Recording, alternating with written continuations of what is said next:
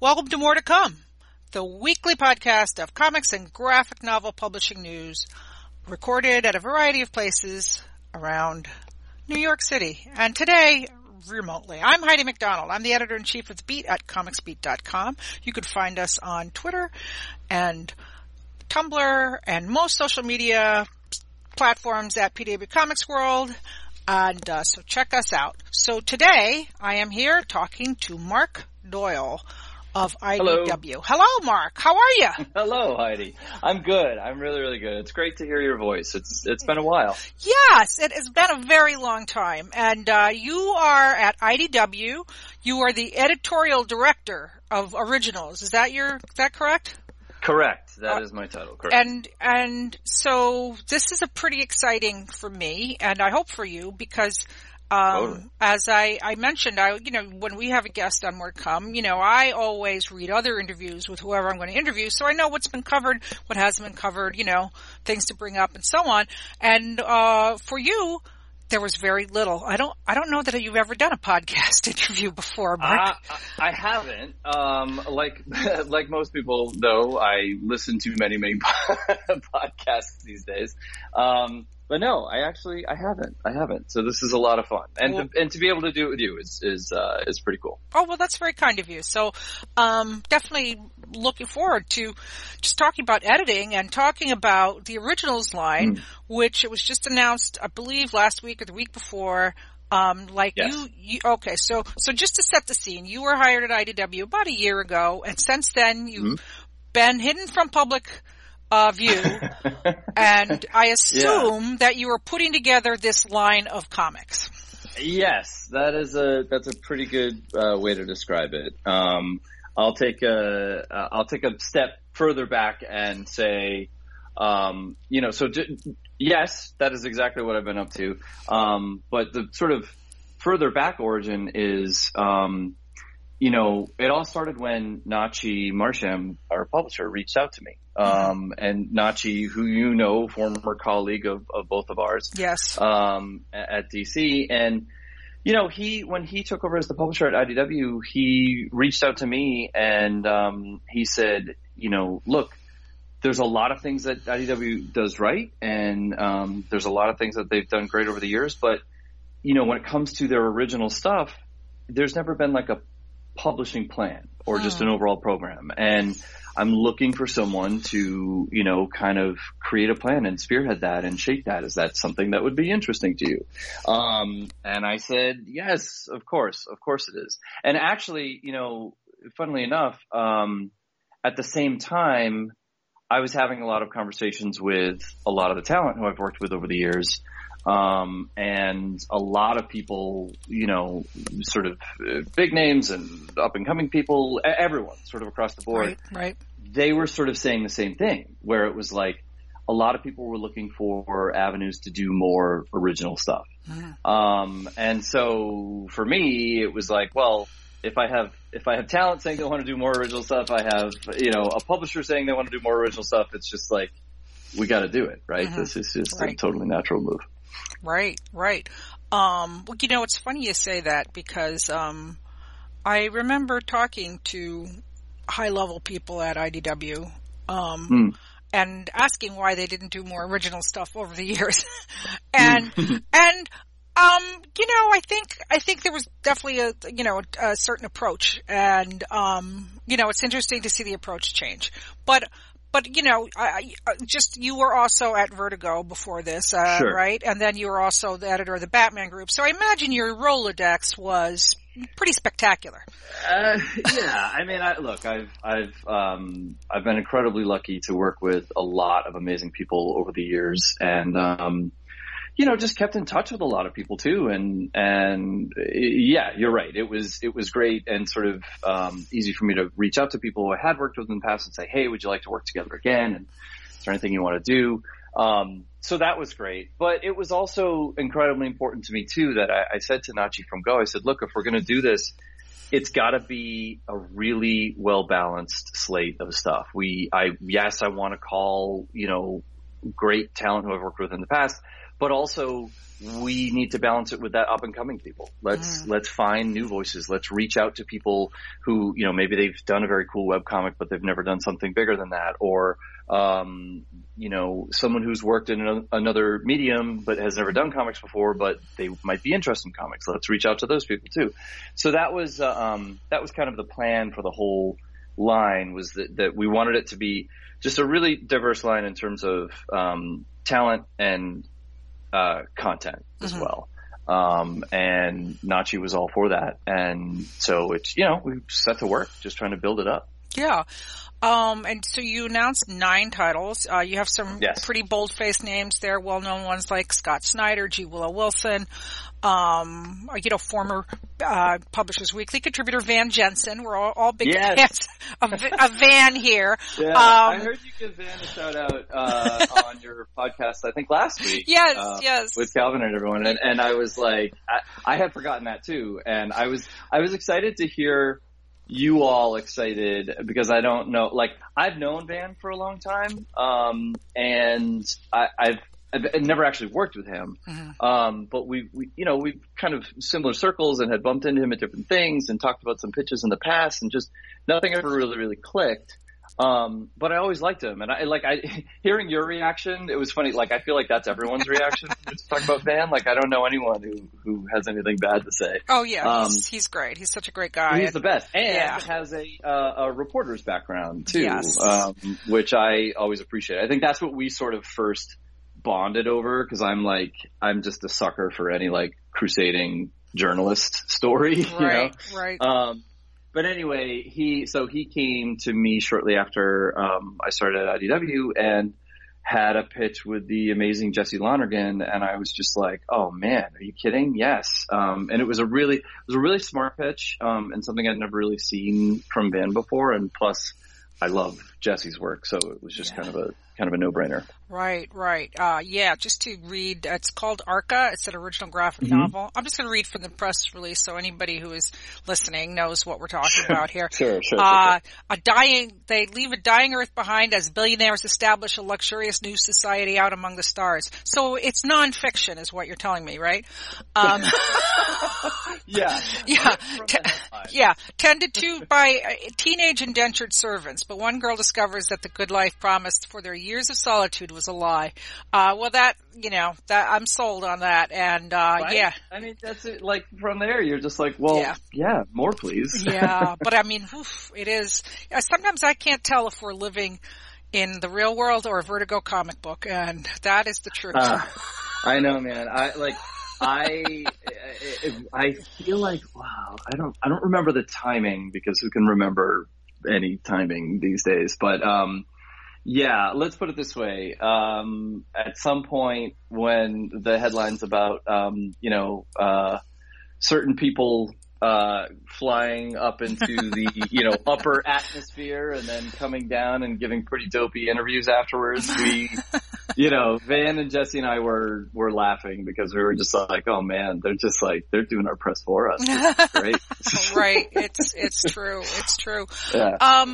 So I think what's actually interesting about that is that, you have these 9 titles, but like that's an original graphic novel. Some are miniseries, some are ongoing series. So it's also a, variety of formats. Yeah, great question. That was one of the things that we said up front too, is that we didn't want to be beholden to any format, and we wanted to let the story dictate the format. And this was something that we felt, sure, could have definitely had a direct market audience and will probably. But it also felt, to me, the story it's very much in the vein of, it has sort of a literary bent to it, and it felt to me like it was sort of more in the vein of like, great speculative fiction like Never Let Me Go, or, even some of the great YA speculative fiction. And it made me feel like this could really find an audience in the book market and the trade market. And so I want to make sure that we package it and sort of get it into those fans and readers' hands as well. Right. Well, let's see what else you have coming up here. Lots of stuff. Yeah, lots of stuff. I do want to just talk a little bit about these. And now, is there, the line is launching in July, I believe? Yeah, so we start this July with Scott and Hayden's book, Dark Spaces Wildfire. And then the idea is that we'll be rolling out titles, starting in July, and then I think it'll be 4 more this year after that. And then next year, adding to that, continuing to roll out new stuff next year. And also, next year is when we'll be launching more of the YA and middle grade graphic novels that we've been developing as well. Right. That's right. There's also the YA. I know you have a project by John Ridley in the works. Looking at the list here, here's one that sounds super interesting. Earth Divers, which is an ongoing series written by Stephen Graham Jones, with art by David Davide, John Felice, I believe I pronounced that properly. Unites 4 indigenous survivors in an apocalyptic near future as they embark on a bloody one-way mission to save the world by traveling back in time to kill Christopher Columbus and prevent the creation of America. Yes. I love it. Too, right? All right. I'm so glad that you called out this one. So, all these books are amazing, but I'm excited about working with Stephen because I don't know if you know his work at all, but, no. You've got to check out his books. He kind of blew up a little bit, I would say maybe in the past 2 or 3 years ago.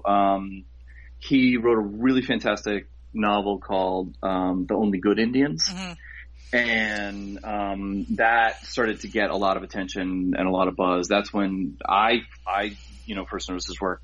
Well, and actually, so to take a step back, here's a good opportunity to not only talk about this book, but talk about the team too. So this pitch was brought to me by senior editor on my team, Maggie Howell. Mm-hmm. I don't know if you know Maggie at all. You probably... I don't know Maggie, but you guys also work together at DC, I believe. Yes. So I worked with Maggie at DC, and when I came to IDW and I started acquiring pitches and building things up, but also we knew too that it was like, we got to build a team here. Like if we're gonna do this as ambitiously as we want to, like we're gonna need more people and more voices and more point of views. And I had worked with Maggie for a few years at DC, and she just always blew me away with. She's just incredibly smart, incredibly well read, and well read outside of comics too. And so she was the one who turned me on to Stephen's work. And she was like, look, he's never done cover. Well, actually he has. He'd done like a smaller graphic novel before, and he did a short story in a Marvel anthology, but had like never done anything this big or this ambitious. So like she recognized he clearly has an affinity for comics, and I love his work and I love his voice. Like we should reach out to him. And so we did, and he came back with this pitch. And it just completely knocked us over, and I was just like, "Oh my god, this is so good!" I mean, not only is it just a killer hook and a killer premise, but like there's all this like really deep character stuff in there that really makes it something special. But it's also just really good time travel stuff too. We're both super nerds about time travel and getting into that, and it's just been talking about every book, show, movie, whatever. And so the three of us are like kind of get each other wound up sometimes. So, Mark, you're the one. I will say this. Back when I was an editor at Vertigo, like people would come in to pitch and I would just say flat out, no time travel. I can't stand time travel. I can't. I'd never, ever, ever wanted to. And like Dan Slott would come in and he'd have some super complicated, amazing Dan Slott time travel pitch, and I'd just be like, no, yeah. I can't. It's not for everyone. No, not for everyone. But that's the thing too, is that like, and you'll see, like when you read Stephen's other fiction, you'll see that like he'll take a killer premise like that, and like yes, it's a big high concept, sci-fi time travel thing, but just immediately gets into the character stuff, and then immediately gets into, like, frankly, just straight up slasher horror stuff too. Yeah. You know, so you can very quickly ignore the time travel and just get it. Well, I know a lot of people do love time travel. That's just my little thing. I actually enjoy a lot of time travel stories. I was just like, I never want to edit a time travel book. Never. Yeah, well, and luckily, that's Maggie's problem. She can get into the quagmires of Steven, because I get to say, like, yes, this sounds great, let's do it, and then they can figure it out. Right. Well, you know, it's also very important. I mean, obviously, you know, I feel like 2 years ago, you know, we went into one side of a tunnel, or like a wormhole. Yes. We went into a wormhole, you know, and we've shot out on the other side. Maybe we're still in the wormhole. So, you know, speaking of time travel and space travel and all that.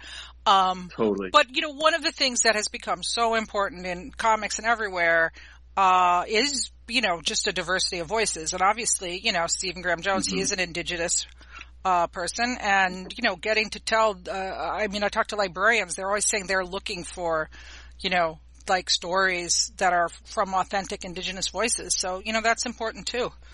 Totally. No, 100%. And that was, besides the fact that we just loved his work and his novels just really ripped, like, it was like, well, this is the perfect example of what happens when you know, if you turn the camera left and you're like, just sort of like, who's slightly outside the frame, right? Or like, who's in the background, or like, whose story have we not told before?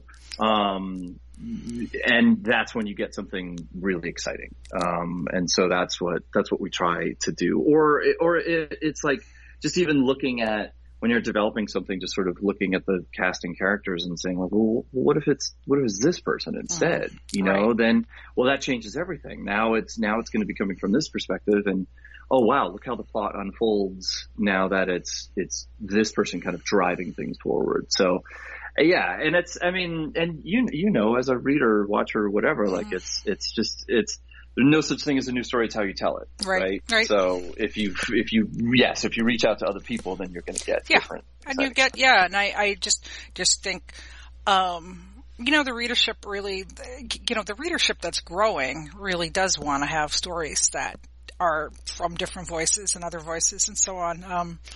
As far as I can tell, but, yeah. No, totally. Yeah. So, what are some of the other, like, you know, I don't want to, you know, well, you know, Scott Snyder, like, you and Scott go way back, right? Yes. Yeah.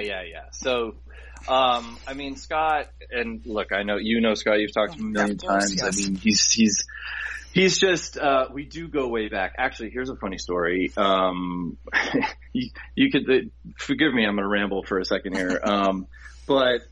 So one of my favorite things, at IDW, we're all sort of all over the place, but we use Slack constantly, right? Like, Slack is a great way for all of us to kind of keep in touch. And one of the, traditions we have is on Friday, we have a music channel, and bear with me, I swear this is going to come back to comics, bear with me. On Friday, our Blake, who's our terrific SVP of sales and marketing, he'll always ask a Friday music, like, just Slack question, right?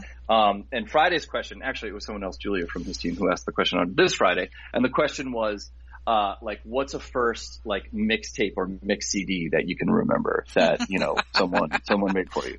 And it like just spurred all this amazing conversation, and there's so many awesome people who are just like total, you know, music fans here. And we had a really fun time. And then I actually went and I was like digging through stuff, and because I remembered, a CD that my lovely wife Janine had burned for me when we first started dating. And I was talking about that. And then, in the same box, I also found, for those who don't know, Scott Snyder is a huge Elvis fan. Yes. Huge Elvis fan. And I remember when we first started working together, and this was like 10, 12 years ago now. I mean, I've known Scott for over a decade now. Like, we've been friends for a long time. But when we first started working together, we, you know, started talking about Elvis, and I was like, I don't know, man, I never really got into stuff, whatever. And he was like, I'm going to burn you a CD. I'm going to burn you a CD, and you're going to get into Elvis. And Sure enough, he did, and it's an amazing. I took a picture of it and I texted him this weekend because I was like, dude, you're never gonna believe what I found. And then I was like, also, this is like a killer playlist you put together. It's like really, really good. He was very focused on. He knew I was more of a sort of like, classic rock, like more like punk guy, and he was like, Elvis was a punk. You don't even know. Like, I'm going to show you. And so we put together a great sort of, the outlaw Elvis. That's great. That is great. Yeah. I was like so thrilled to find it. I was like, oh my God, I haven't looked at this in forever.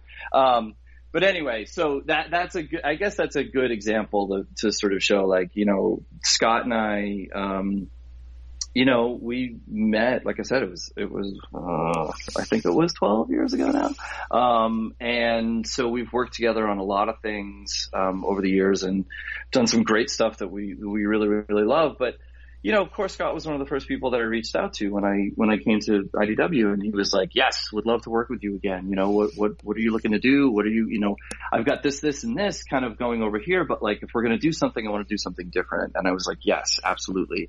And with Scott, it was like, it was very easy for us to kind of figure out exactly what we wanted to do because, going all the way back to when I held the door open for Scott, like, that's something that we've always been passionate about, is like, who's the next person? Right. Like, who else can we work with? Who else, like, can we, try to give a spotlight to and open the doors up for someone else? And so that was kind of like the two things he pitched me. He was like, look, I want to do something kind of different, something kind of grounded. And, here's how we can set it up different than what I'm doing elsewhere. But also he was like, let's find someone we've never really worked with before. And so, we looked at a lot of different artists and, found Hayden's work. I honestly don't even know.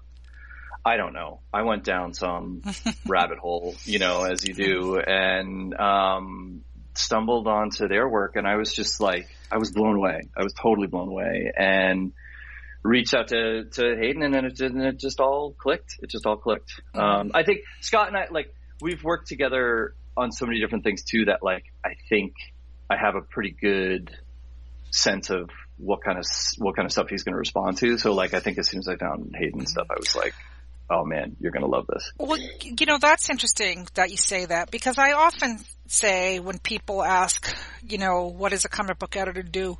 I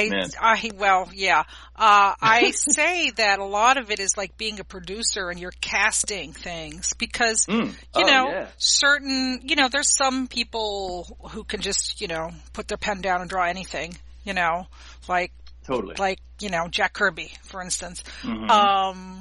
And then there's other people who just, enjoy telling certain kinds of stories or, but it's also, it's, there's so many intangibles that go into it. It really is a very intuitive thing, I think, of just, finding an artist that, will just get what the writer's doing, and the writer will be inspired by.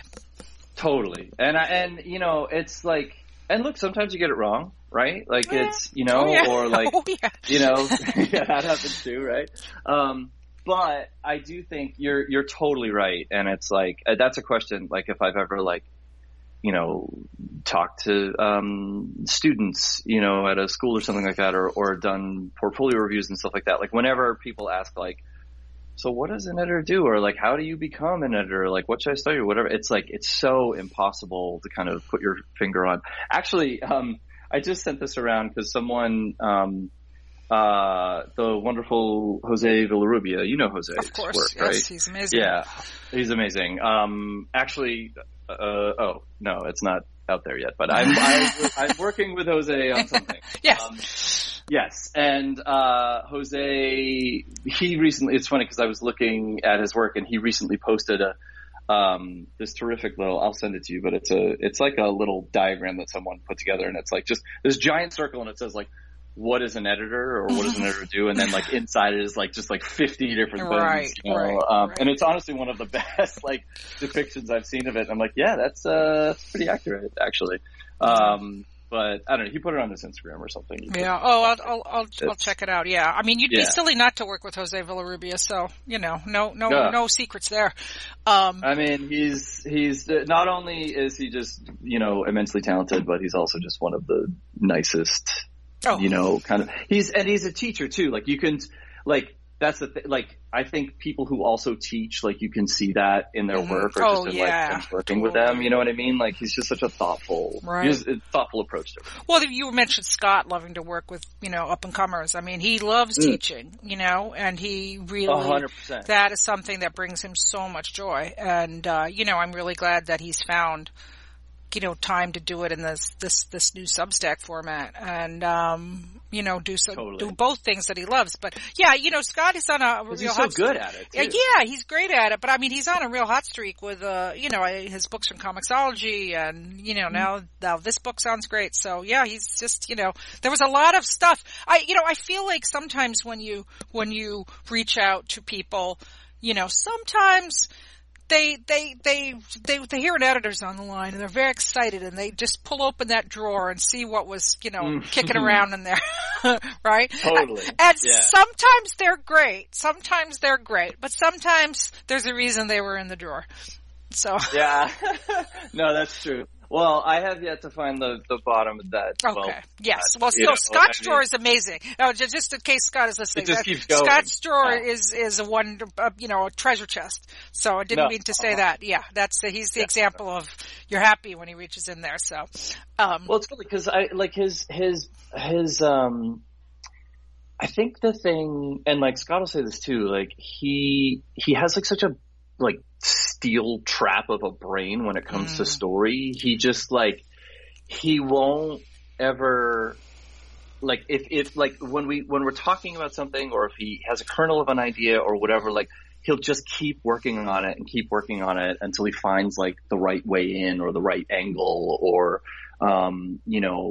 it's like, oh, well, that's not working. Why is it not working? And he won't abandon it, like he'll just keep working it until he figures out like what the right way is. Right. And I think that's one of the things that, I think that's why we work so well together too, is that, when it comes to story, like we both sort of have this approach, this feeling that like story is like, it's out there. This is going to sound weird, like bear with me, but like the story is it's out there and you're trying to get to it.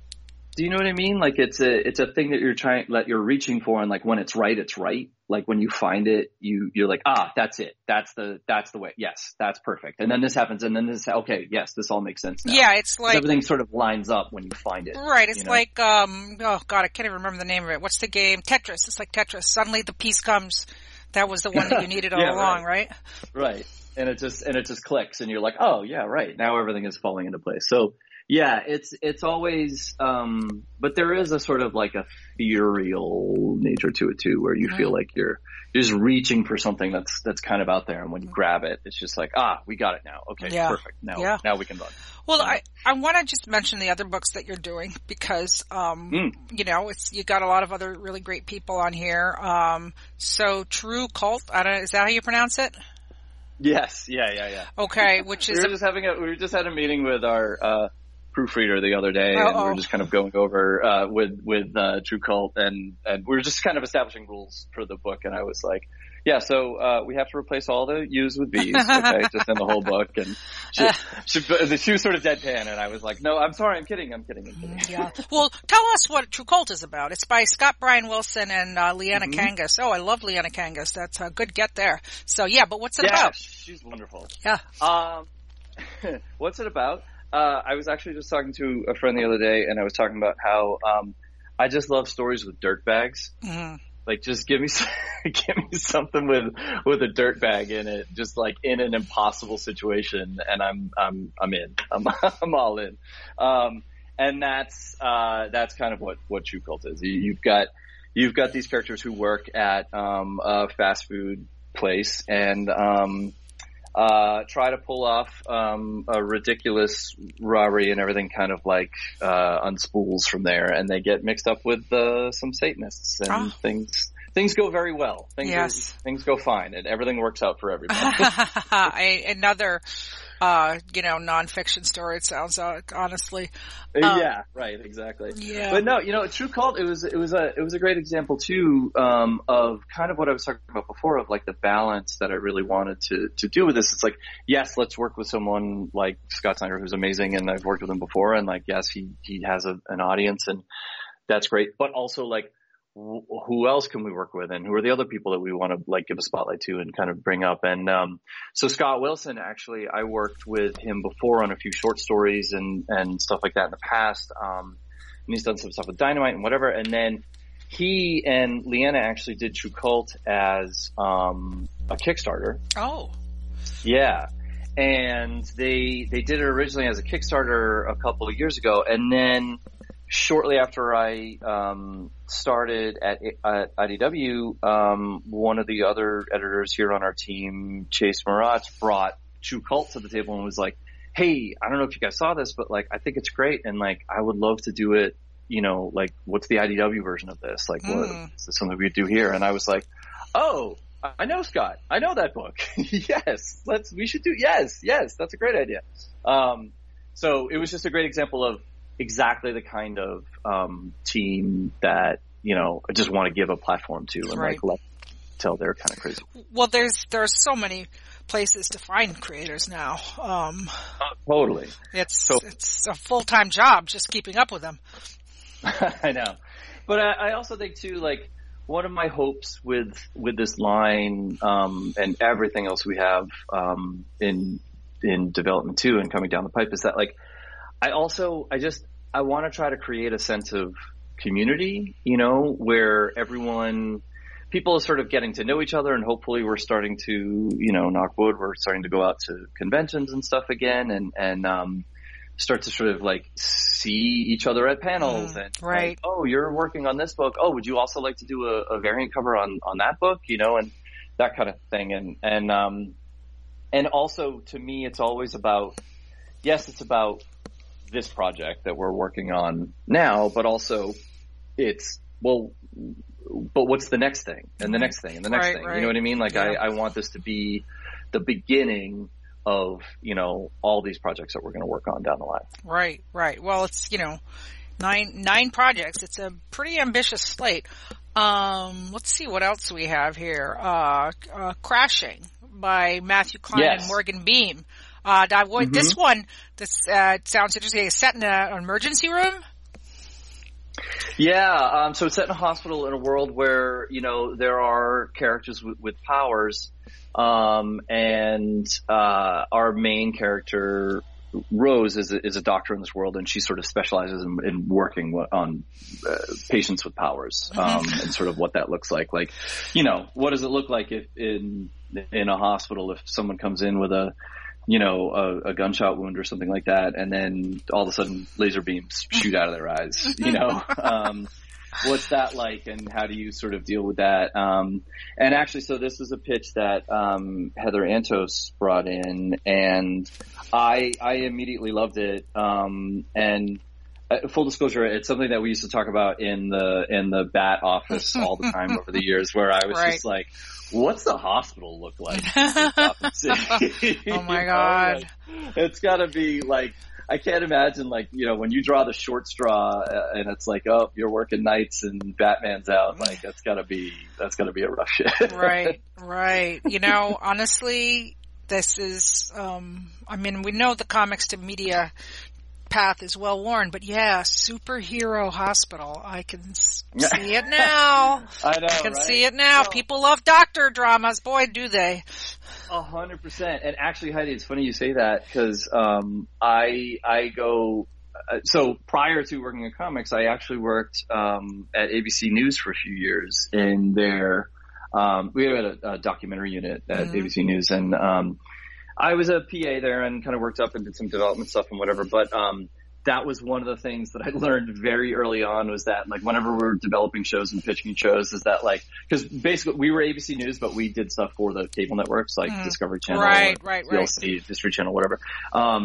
But one of the things I realized very early on was that like we could always sell medical dramas. Like we could always sell, if it was like, oh, it's this hospital, but they specialize in this rare disease or whatever. It's like we could always get people interested in that. So yeah, when Heather walked in with this and it was just like, a mashup of all these things, and I was just like, ding, ding, ding, ding. Yes. This is. Now the author, Matthew Klein, is that the Matthew Klein from comics or a different Matthew Klein? Which Matthew Klein is it? Matthew Klein. How many Matthew Kleins are there? Please stand up. So Matthew actually, he has done sales in the past, with PRH, and has been writing and sort of building up that on the side. So that's actually his background. Okay, yeah. I think I met Matthew when he was working at Valiant, actually. So that might make sense. Yeah. Well, good for him. Good. He was new. It was new to me, but I think that's that might be the connection. Right. So here's Dead Seas, a 6-issue miniseries by Cavan Scott and Nick Brokenshire. I think Nick's been a guest on this show, actually, on the Mortal Kombat cool. back in the day. This stuff's great. Yeah, so this is it's got pirates in it.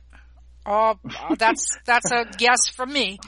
Yeah, me too, right? I'm a sucker for any sort of any seafaring story, and I'm in. But this one again just had this great hook of it's a world where ghosts have sort of been unleashed, and this private company creates a way to capture all the ghosts and kind of lock them at sea on these ships at sea, these ghost ships at sea, and then. So we follow in a few characters who go to one of these ghost ships, and things go very well. Everyone is fine, and nothing bad happens. Yeah, all hell breaks loose. That's what Mark is trying to tell us. Yeah, all hell breaks loose. It's always a good plot twist. Yes. And let's see. Okay, the one that had the title that I loved the most was Golgotha Motor Mountain by Matthew Ehrman and Lonnie Nadler are the writers, and art by Ryan Lee. Yes. A high-octane redneck motor massacre about 2 meth-cooking brothers and their attempt to make it home in one piece after all hell breaks loose. Yes. Right, of course. I'm so happy to hear you say that you love that title, because I do too. I saw a couple other people mention it when this went out, that they were just like, man, what a great title. Yeah. And I totally agree. Cause look, you know what it's like. You look at a million pitches and consider so many different things. And so, yes, of course, with a title like that, it jumped out. But then, again, going back to what I was saying before, love a great story with dirtbags in it. But I think what I loved about this too is that there's a ton of heart actually at the center of it, and the heart between the 2 brothers is really great. And we just had a terrific story call with so this pitch actually came from David Marriott, another editor on our team, and we had a call with them last week, and with Matthew and Lonnie too, and it was just awesome. Honestly, it was so much fun kind of talking through what they want to do with it, and it's a big swing what they want to do with it, but I think it's the kind of thing that's going to turn a lot of heads. What is their background? So they both comics. I think Lonnie has actually done some film stuff. He's actually, I forget. We actually had to bump our call because he was flying somewhere for something, some shoot. But anyway, they've both done some comics before. Geez, I'm totally blanking. They might have even done a smaller X-Men thing and whatever. So they've, we call that just, from around. They're just from around. Yeah. They've been doing stuff. Yeah. Exactly. Yeah. Let's see. We have a couple more. Okay. These are the last couple ones here by some pretty well-known folks that you probably worked with before, but, The Sin Bin, a 6-issue miniseries by Robbie Thompson, Robbie is he was at Vertigo, right? Robbie, I've actually never worked with him before. Oh, okay. He most recently, I think he wrapped some Suicide Squad stuff at DC, and prior to that had done some Spider-Man stuff and stuff like that. But he has also done a lot of television work, including he was a writer and producer on Supernatural. Oh, okay.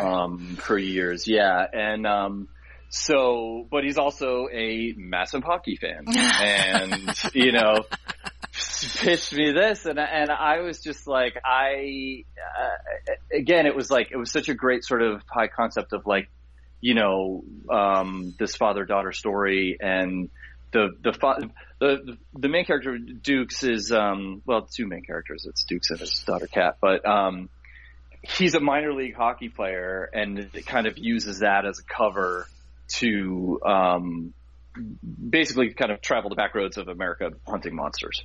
I'm sold on that. I'm sold on that. Right? Yeah. Exactly. Yeah. Exactly. And hockey is super popular in comics. Like, there's the whole hockey subcult, so it's a good one. I am aware now. I did not know before. And actually, it is my wife Janine who turned me on to this, because I had no idea. And she has become a huge hockey fan and follows a lot of hockey artists and fan art and stuff like that. And so, she's the one who turned me on to this whole world. And actually, probably connected with Robbie through that, I'm sure, because it's like that Venn diagram overlap of like, hockey fan and comic fan, or like wrestling fan and comic fan. Right. You know what I mean? Yeah, like it's like you start to sort of like when you learn a little bit more about that culture, you're just like, oh yeah, of course, that makes total sense. That, right. You would also be a huge comic fan. Of course. Just to mention another one too. Oh, sorry. Go ahead. No. Go on. I was just going to say, with the Sin Bin, it was another one where it was like awesome, great, high concept. But again, it was like, to me, I loved the father-daughter relationship at the heart of it. Was like, monsters aside, it was like, the daughter Kat, like her expectations of her father and what she, expected of him and wanted him to do, but also his the burden he was carrying and the sort of friction that comes from that. So, actually, I was talking to Robbie yesterday, and he was talking about how every scene, there was this scene that he was reworking, and he was sort of like, I want, like, every scene is like, it's sort of character out, right? Like, it's like, yes, of course, we've got to deal with this monster problem or whatever, but like, I want to make sure that it's like, every scene I'm constantly reinforcing that character stuff, that character connection. Right. Because you only, and like the economy of comics, it's like you have so few pages and so few panels to be like, to get that heart out there and get people to fall in love with the characters as quickly as you do and you want them to. So it's like, got to use every piece of real estate. Oh yeah. And that's again where the casting comes in. If you have an artist who's really great at expressions, or really just great at, anatomy, that, showing mood through anatomy. That just makes it so much easier. Sometimes. Say the artist on Sin Bin is Molly Murakami. I know she's done a whole bunch of things, so. Yeah, so Molly, that was a great example of, was talking to Robbie first, but, didn't have, an artist for this. And then I was talking to the team, and I kind of reached out to everyone. I was like, look, I'm looking for an artist. Like, does anyone know anyone like who can sort of do this and this and this, and like maybe also likes hockey? So Molly, actually, she did a comic on, a webcomic for a while called Blue Liners. And she is a huge hockey fan. And so just immediately got it. Yeah. It was like, oh yes, let's do it. So, right. Wow. And that was a great example too of like, Robbie, so here's a little like behind the scenes one on that. It was really cool because Robbie, he originally wrote the pitch. Molly, like, she read it, she loved it, and was like, okay, great, I'm gonna do some character designs. And then she came back and she sent all these character designs, and Robbie never said anything about any of the characters' ethnicity in the pitch at all. And then, but when Molly came back, it was like Dukes is black, and the mother Marta is Latina, and so it just completely changed everything. Right. And we were like, oh, that's fantastic. Yeah. And because it's like, now we're dealing with the sort of the complicated family dynamics, and we're dealing with, I mean, look, I don't know a ton about hockey, but I do know enough to know that, like, to be a black man in America and playing hockey is definitely is a complicated thing. Yes. And if it's like, okay, now we get to sort of explore all of this and talk about so many more things. Mm-hmm. Yeah, so right.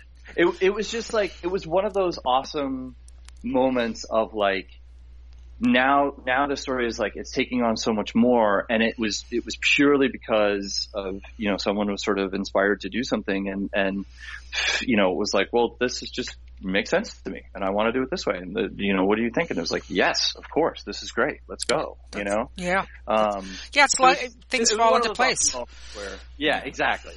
We were just like, now it's this, you know, and now it's going to be, you know, even more interesting. So right.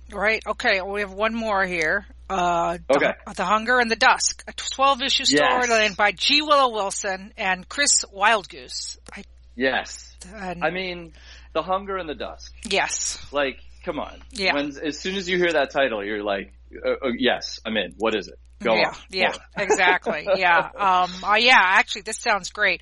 Upends the age-old conflict between humans and orcs by introducing a new, deadlier species. All right. There you go. Yes. Right? So this one, you know, Willow, look, she's done a million amazing things over the years, obviously, and probably most well known as a co-creator of Ms. Marvel. But Willow is such a fascinating person, and so smart and so thoughtful. And, you know, if you've talked to her about anything sort of outside of superhero comics, you know, like, she's just, you know, so interested in cultures and, you know, history and all these different things. And it's like, this was a story that she said to me is that, like, it's kind of been in her head for a long time, that she's kind of just been like slowly picking away at and trying to find the right way to do it and the right sort of format, and something she's always wanted to do, and all of these things that she wanted to address. And I was just like, well, yeah, I mean, that's exactly what you want to hear, right? As an editor, like, what's the thing you've always wanted to do? And it's like, I thought you'd never ask. Right. Yeah. That's what you want. Yeah. So it's incredibly smart. The world building is unbelievable. I mean, she just has like really, really rich, background and context for everything. And then on top of that, Chris Wildgoose is just doing like next level stuff. I don't know if you know Chris's work at all, but I'd worked with him actually in the past. We did some Batgirl issues. Oh, okay. And always liked his work, and always, he's like incredibly versatile. And so when I was talking to Willow about this pitch, I was like, we talked about a lot of different styles. And then I showed her Chris's work, and she was just like, oh man, that's amazing. And Chris had actually so I reached out to Chris, and he'd been doing, he'd actually been doing a lot of like theatrical work, like design stuff, and hadn't been doing, comics recently. And, you know, but he was like, he told me he was kind of itching to get back into something. And so, you know, I asked him about this and asked him to be interested in anything like this. And he was just like, oh man, are you kidding? This is right up my alley. Like, I love everything you're talking about here. And, you know, now he and Willow are off talking about, like, you know, runes and all kinds of I'm looking at his Instagram right now. It's really fantastic stuff, and it's a really great fantasy art here. So that's incredible. Yeah, that's great. So I mean, that, you know, all the headaches and all the, you know, as you and I know, there are many setbacks along the road of making comics, but, you know, it's just working with really creative people. You just can't, you know, it's so, everybody always says that for comics, the budget is unlimited. You know, the sky is the limit. There's, you know, you could tell any kind of story in comics, and it's so intimately collaborative, you know, unlike making movies or TV or, you know, anything like that. And I mean, I realized that, you know, I take on a little editing job here and there, and I recently edited something, and, you know, it's been a while since I did it. And also, just in the pandemic, you question everything, right? I mean, we've questioned everything in the world, over the last 2 years and continuing to question it. And I was sort of like just thinking to myself, I just sent this artist a script that doesn't just ask for one really good drawing on a page. I just asked them to do 6 really good drawings on the page of, a car chase with robots. And they're just going to do it. I'm just going to get it back, and it's going to be a beautiful page of a car chase and robots. I mean, we ask so much of the creativity of the people who make the comics. It's, if you ever, like I said, you're mired in it, but like I just had that kind of, stepping back, and I was like, wow, this is amazing. Yeah, no, I totally agree. And that's the thing too, like I don't know, look, I've been making comics for 15 years now, and I've been a fan forever, but like, I've never been in a band, but I would imagine that's like maybe the closest, to something like this, where it's like everyone's collaborating, right. Everyone is kind of like playing their part, and and if you're all doing it right, like it really clicks and it really sings, and then everyone loves it. Yeah, right. But it's like, sure, when you're on stage and it's amazing, but like there's so much work that goes into it behind the scenes to get it to that. Yeah, absolutely. There was one, I must ask you, because there was some questions about this on Twitter and elsewhere about whether, like the line is being creator owned or creator driven, so I don't know what you could say about that, but I'd love to clear it up. Are these creator owned titles? Are they creator participation? Yes. Yeah, no, they are. And, that was the goal, is that, like I was saying in the beginning, is that, when I was talking with a lot of talent, is that they wanted to be doing more original stuff, but also have a sense of ownership over it as well. I mean, obviously, IDW, there's IDW Publishing, and we also develop things into television and film as well, and that's a huge part of the business. And so that is something that, yes, of course, we will be pursuing, but that was important to Nachi and I from go too, is that like, we want this to be something that is beneficial for everyone. And like, yes, there are opportunities to develop things, but it's publishing first.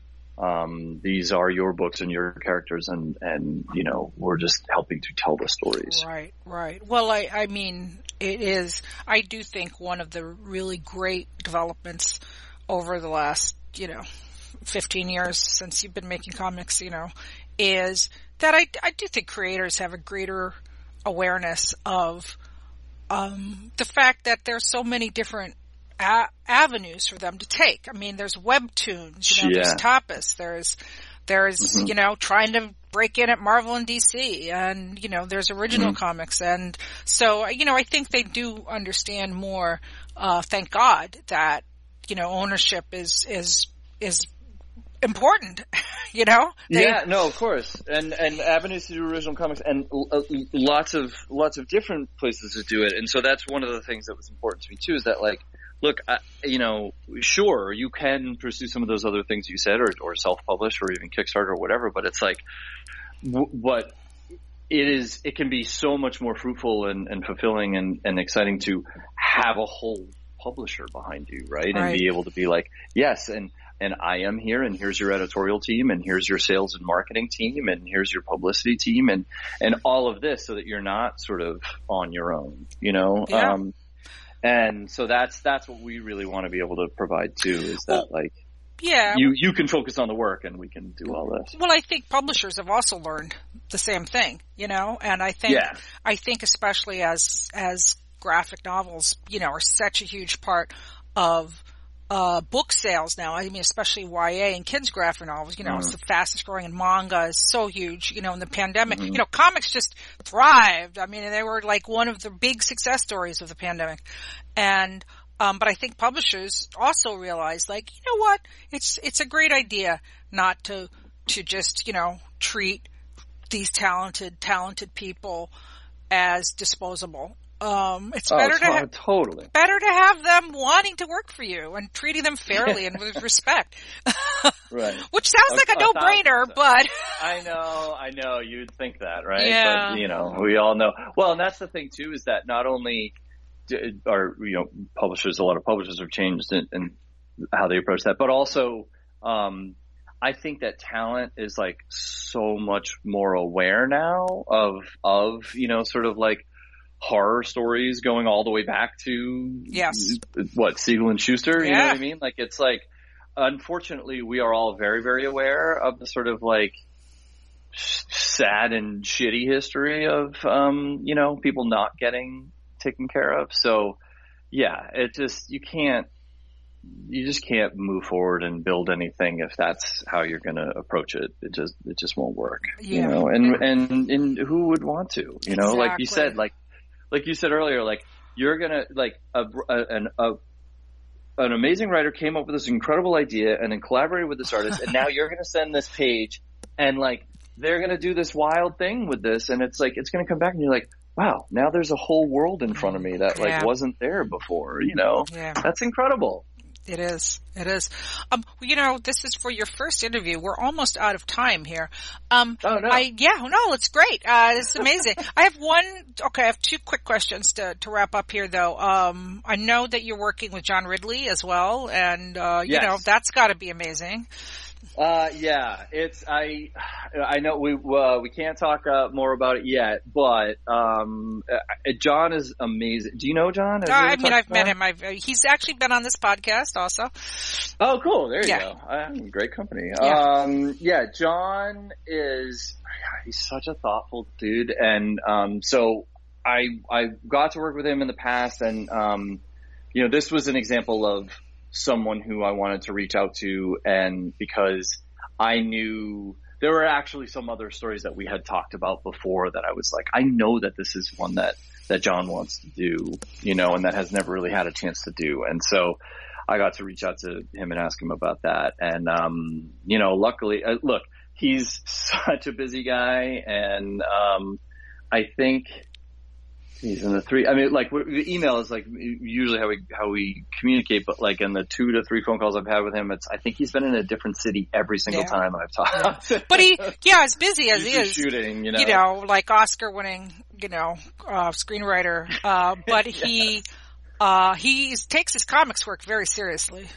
Very seriously, and he knows his comics. Like, he knows his history. You know what I mean? Like, that's the thing too. That's like he has such a deep knowledge of comics history, comics characters, stuff that he's loved over the years and stuff like that. Like, he's not like a newbie when he approaches this. And plus, I mean, he's written so many comics. Oh yeah. Yeah. No, he's doing. He does. So just one other thing though, you've alluded, I think you mentioned it earlier, but it's also that you are going to be doing YA graphic novels as part of the originals line. Mm-hmm. Yes, 100%. I mean, look, as you mentioned, like, obviously it is a massive growing part of the market. And also too, I think that it's been really interesting to see the shift in, I think, like, you'll get this. I feel like there used to be this sort of like, if you read comics, you're over here. If you read books or video games, you're over here. But like, now it's just sort of like, everyone does everything, and kids certainly don't make any sort of like, they just don't discern between like, well, this is a book and this is a comic book and this is a graphic novel. They just read, Right. like they just read everything and they just love everything. And it's been amazing to see that, like, you can go into Target now and there's graphic novels there or whatever. Like, it is out there and more people can get it. And, I mean, I see it with my own kids now that it's so our kids are 8 and 5, and it's like, just, they're just like, my daughter Margot was like, she makes comics, you know what I mean? Like, she sits down and it's like, that's how she's like telling stories. It's like she's drawing and she's writing and she's lettering, and it's just like, it's the most natural thing in the world to them. So watching them do it and watching obviously like the growth in sales and whatever, it's like, of course we want to tell these stories. And like you were saying before too, like there's so many young voices and who are coming from different perspectives that have like the kind of comics that they want to make and the kinds of stories that they want to tell are so completely different that it's of course we got to do this. Yeah. You know? And I'll also say, I could go on and on about this, but the last thing I'll say is that like what I find fascinating about working with talent like this too is that like most of them did not grow up reading traditional Western superhero comics, you know? And so like their storytelling approach or, you know, even their pacing sometimes is like so different, in a good way that you don't get from someone who, it was a constant diet of, you know, superhero stuff. And you know, this could be a whole nother podcast just talking about the changes and the, you know, creators and, you know, the styles and all that. Sign me up. Yeah, well, there you go. Yeah, exactly. Well, you know, we are out of time here. Mark Doyle at IDW, thank you so much, though. This has been great. I'm really excited. You know, July is when the first titles hit, and then they'll be coming out.